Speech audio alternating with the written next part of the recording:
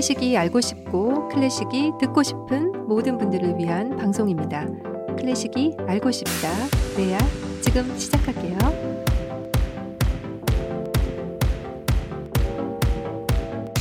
안녕하세요. 피아니스트, 클래식 연구가 아닌모 아님이에요. 반갑습니다. 송라이터 데이브니어 데님입니다. 클래식 알고 싶다 들어오신 모든 분들 환영합니다. 너무 재밌네요. 여러분들 환영합니다. 뭐가 재밌냐면요. 저희가 좀 추워가지고 네. 데님도 팔짱을 끼고 있고 보니까 저도 팔짱을 끼고 있어요. 네, 누가 보면은 지금 뭐 맞짱을 뜨자는 거야 하는 걸로 보일 것 같아요. 저희는 언제나 맞짱을 뜨고 있죠. 아니 근데 왜 이렇게 정말 그러고 보니까 똑같이 네. 재밌네요. 네. 저희가 아니, 갑자기 날씨가 정말 쌀쌀해져서 추워요. 네. 아니 여기가 그렇게 추운 것도 아닌데 저는 게다가 외투도 입고 있어요. 그런데도 뭔가 을씨년스럽다고 하나요? 네. 자, 아무튼 건강하십시오. 제가 올해 누구한테 건강해라 이런 말 평소에 잘 안 하는데 오늘 안 해요? 그런 거 하셔야 돼요. 제가 예의가 없나요? 아무튼 방송을 통해서든 개인적으로든 사석에서 그런 말 참 많이 했던 것 같아요. 네. 올해는 기억 건강을 기억해 주세요. 네. 자, 오늘 래알캔디로 한 곡을 깊이 있게 감성적으로 또 지성적으로 여러분과 함께합니다.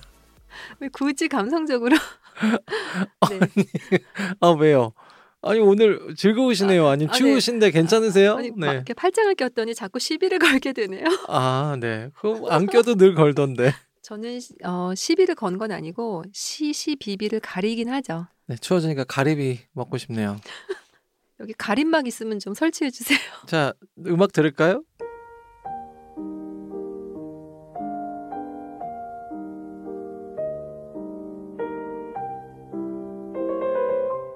녹턴이 왔어요. 네, 드디어 왔네요. 봄이 온 것처럼 찾아온 녹턴. 너무나 반갑죠? 사실 지난 래알캔디는 그리그의 녹턴이었는데요. 네. 이 반갑다는 말이 생각해보면요. 그냥 아무 기대 없이 있다가 찾아와서는 반갑지 않은 것 같아요. 그러니까 어느 정도 기다리고 기대하고 네. 그리워했을 때 만나게 되면 반갑다고 표현하게 되는 거죠. 그렇죠. 길을 가다가 어떤 사람한테 그냥 반갑습니다 하긴 좀 이상하지 않아요? 그렇죠. 한 번이라도 보고 싶은데 뭐 하나 이렇게 했는데 만나면은 반갑죠. 네. 그래서 이렇게 새로 오신 래알러께서 댓글을 달아주시면 제가 안녕하세요, 반갑습니다 라고 쓰는데요. 그만큼 새로 오신 분들의 인사를 제가 갈망하고 있는 거잖아요. 그렇죠. 어떻게 네. 생각하세요? 네. 그래도 저희가 댓글 요청 드렸더니 또 간간히 이렇게 정말 많은 분들이 구독하고 듣고 계신데 또 남겨주고 계세요.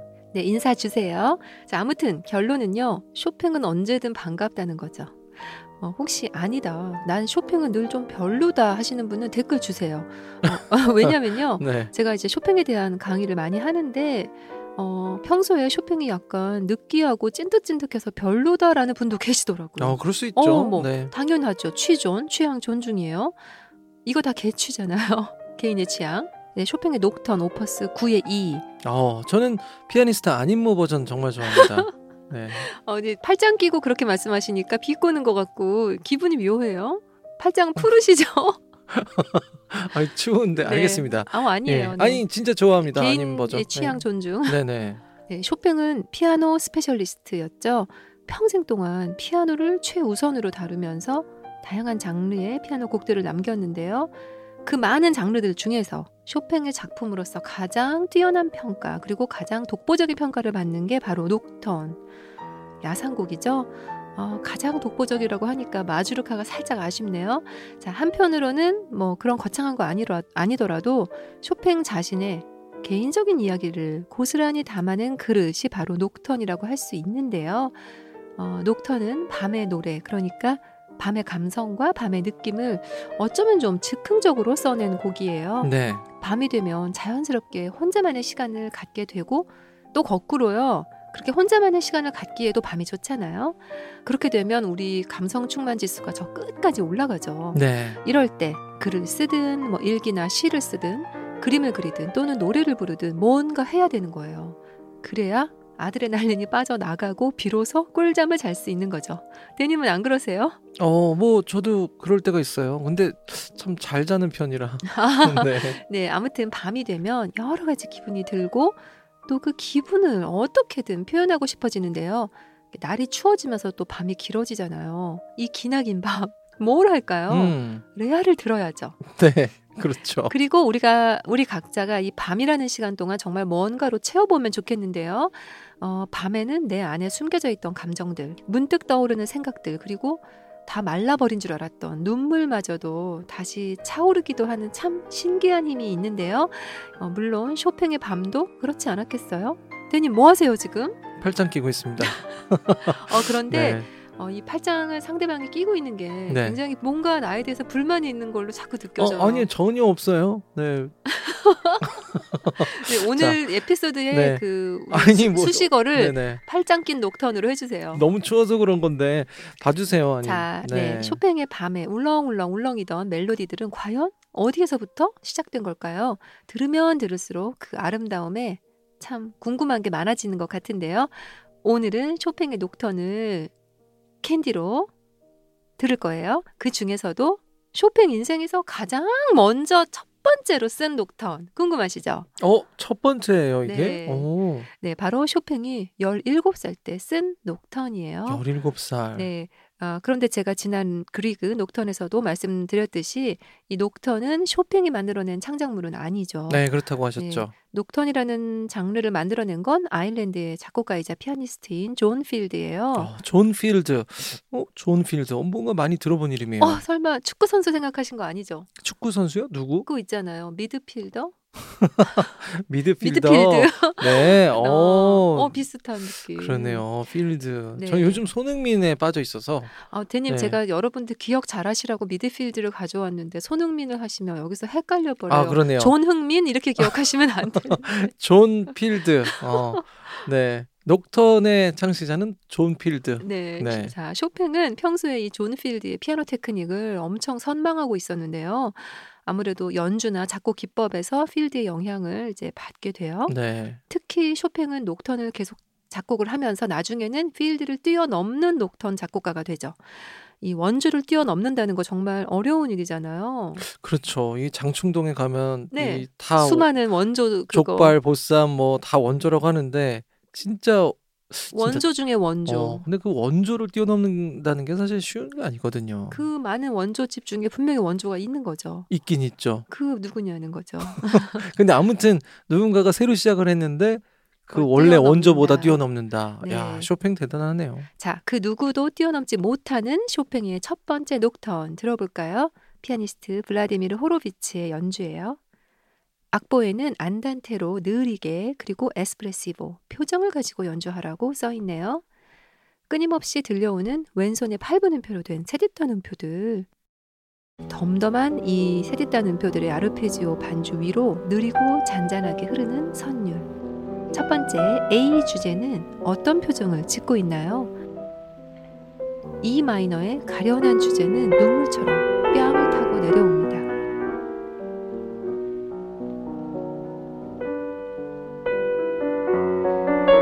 언뜻 떠오르는 지난날의 행복했던 순간들.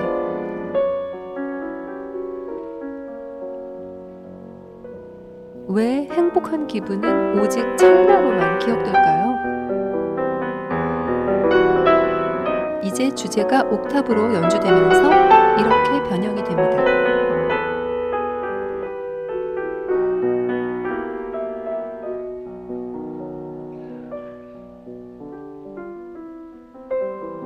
지나가는 에피소드예요.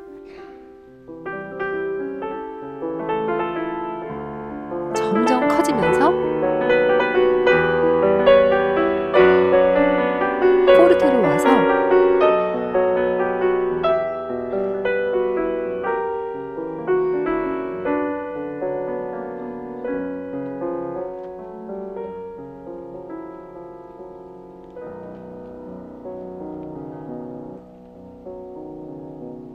이루어질 순 없지만 황홀한 꿈을 꿔본 적이 있나요? 악보에 부드럽게 흐르듯이 연주하라고 써 있어요. 여기서부터 B 주제예요. 왼손에 세디탄 음표들이 계속되면서 오른손 선율의 빈자리를 아주 잘 채워주고 있어요. 손에 닿을 듯 말 듯 눈앞에 선명하게 그렸던 행복이 끝내 내겐 와주지 않고 멀어지는 순간 디미누엔도로 점점 작아지고 완전히 커진 포르테. E 마이너의 A 주제를 T가 확실히 나게 장식을 해줘요. 왜일까요? 피아노로 작게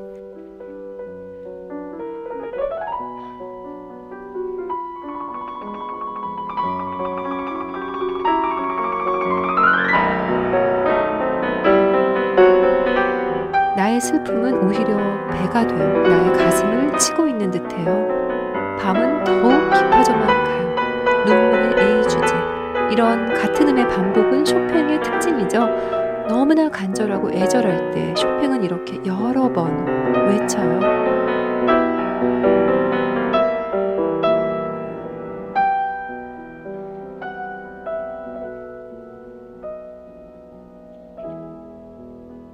이제 이 메이저로 왔어요. 남몰래 오직 나 혼자 숨어들 수 있는 밤 덕분에 내 속에 있는 모든 걸 다 쏟아내고 나니 마음이 한결 정화되는 기분이 들어요.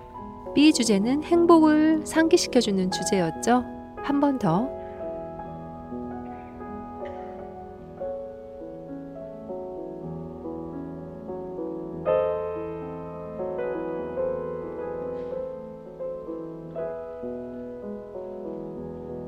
강하게 E 메이저를 상기시켜주고 피아니시모의 코다로 왔어요. 칼란도로 사라지듯이.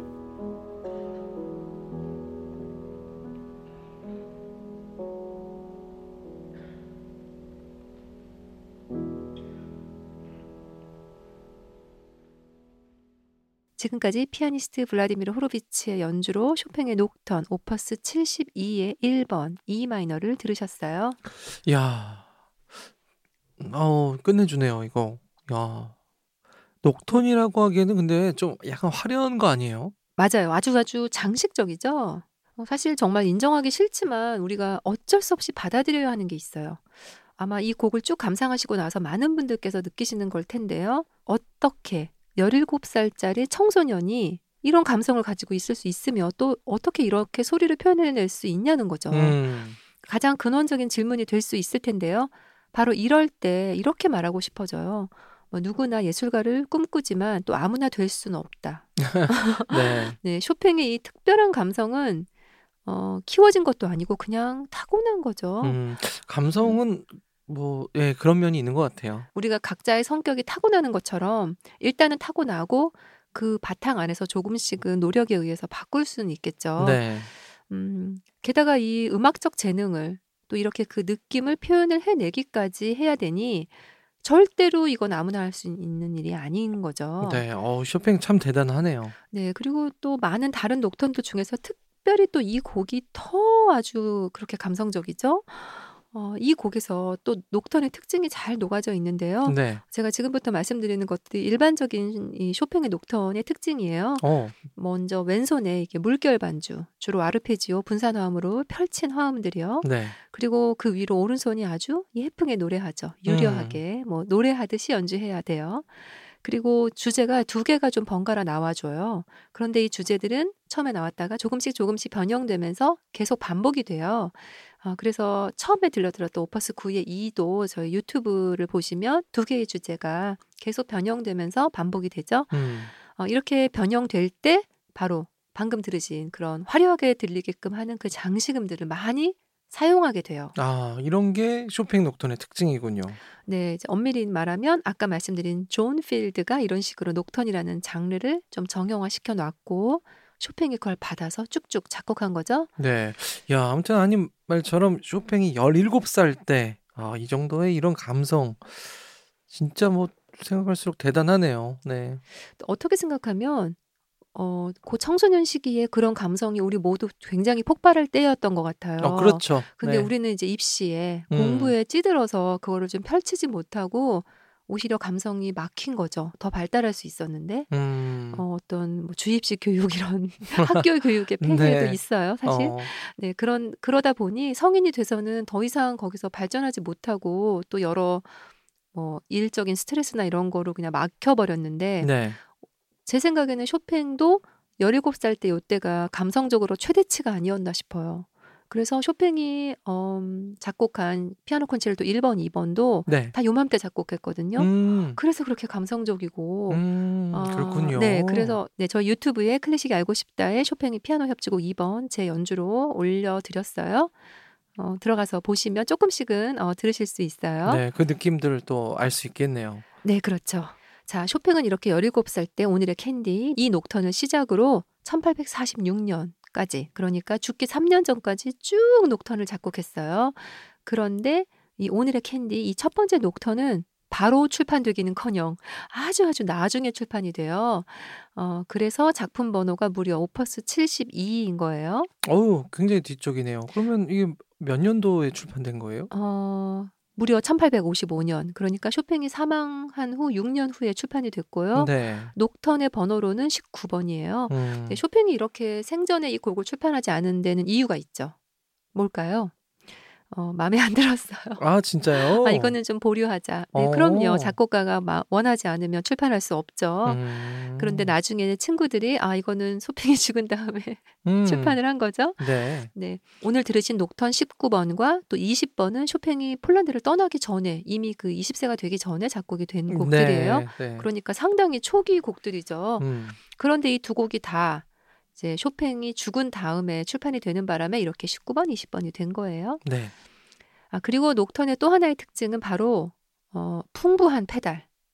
정말 계속 밟아줘야 돼요. 네. 쉽게 말해서 페달을 정말 계속 처음부터 끝까지 계속 쓰고 있는 건데요. 계속 쓰되 정교하게 페달을 갈아주면서요. 네.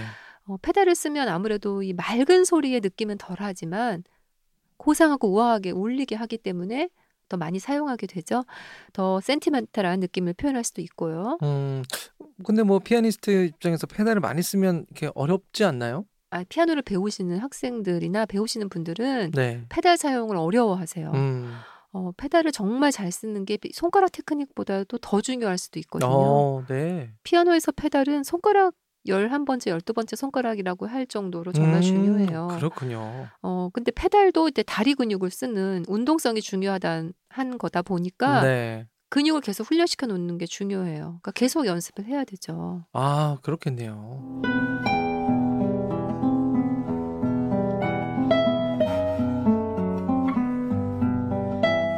네, 지금 같은 녹턴을 기타 듀오의 연주로 듣고 계세요. 이따가 감상에서도 들려드릴게요. 좋습니다.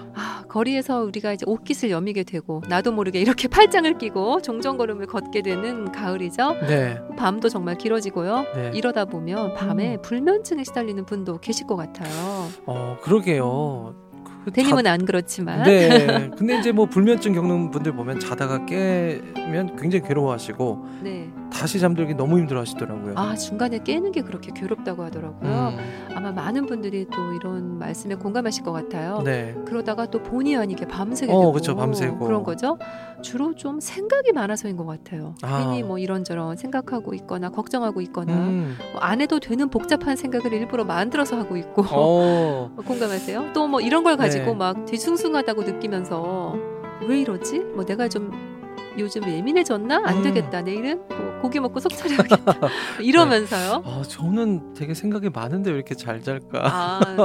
네. 또 얌전히 지나가주면 좋겠는 그런 중요한 날들 그 전날 꼭 잠을 충분히 못 자서 몸 상태가 좀 망가지고 저는 그렇거든요. 네. 아무튼 나 홀로 깨어 있고 누구 한 명 날 위로해주는 사람 없는 이런 고요한 밤에 오히려 나보다 내 마음을 더 잘 비춰줄 수 있는 녹턴이 100배 나은 것 같아요.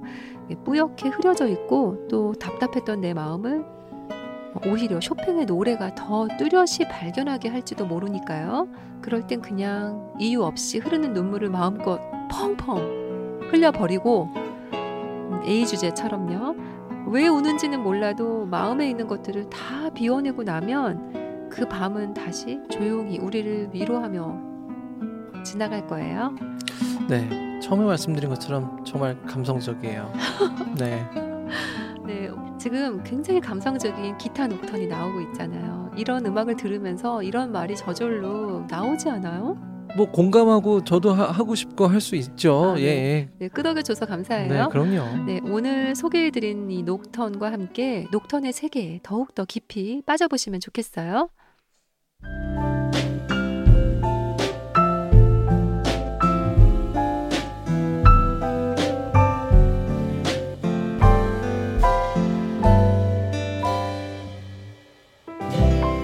클래식이 알고 싶다.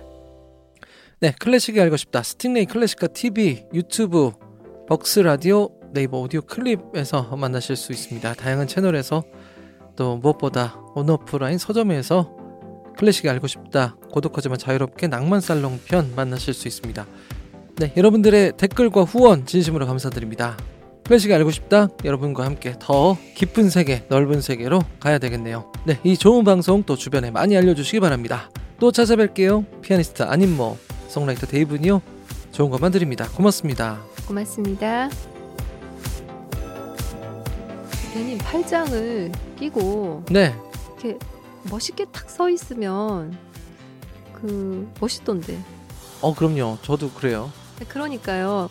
그런데 네. 이제 그렇다고 해서 우리가 팔짱을 계속 끼는 건 네. 상대방한테 좀 미안할 네. 수 있죠. 저 중간부터 팔짱 풀고 지금 잘했는데 오늘. 근데 팔짱에서 짱은 왜 붙은 걸까요? 팔을 그렇게 크로스하면 짱이 된다는 뜻일까요? 어우, 엄청난 해석이에요. 좋았어. 나 팔짱 껴야지.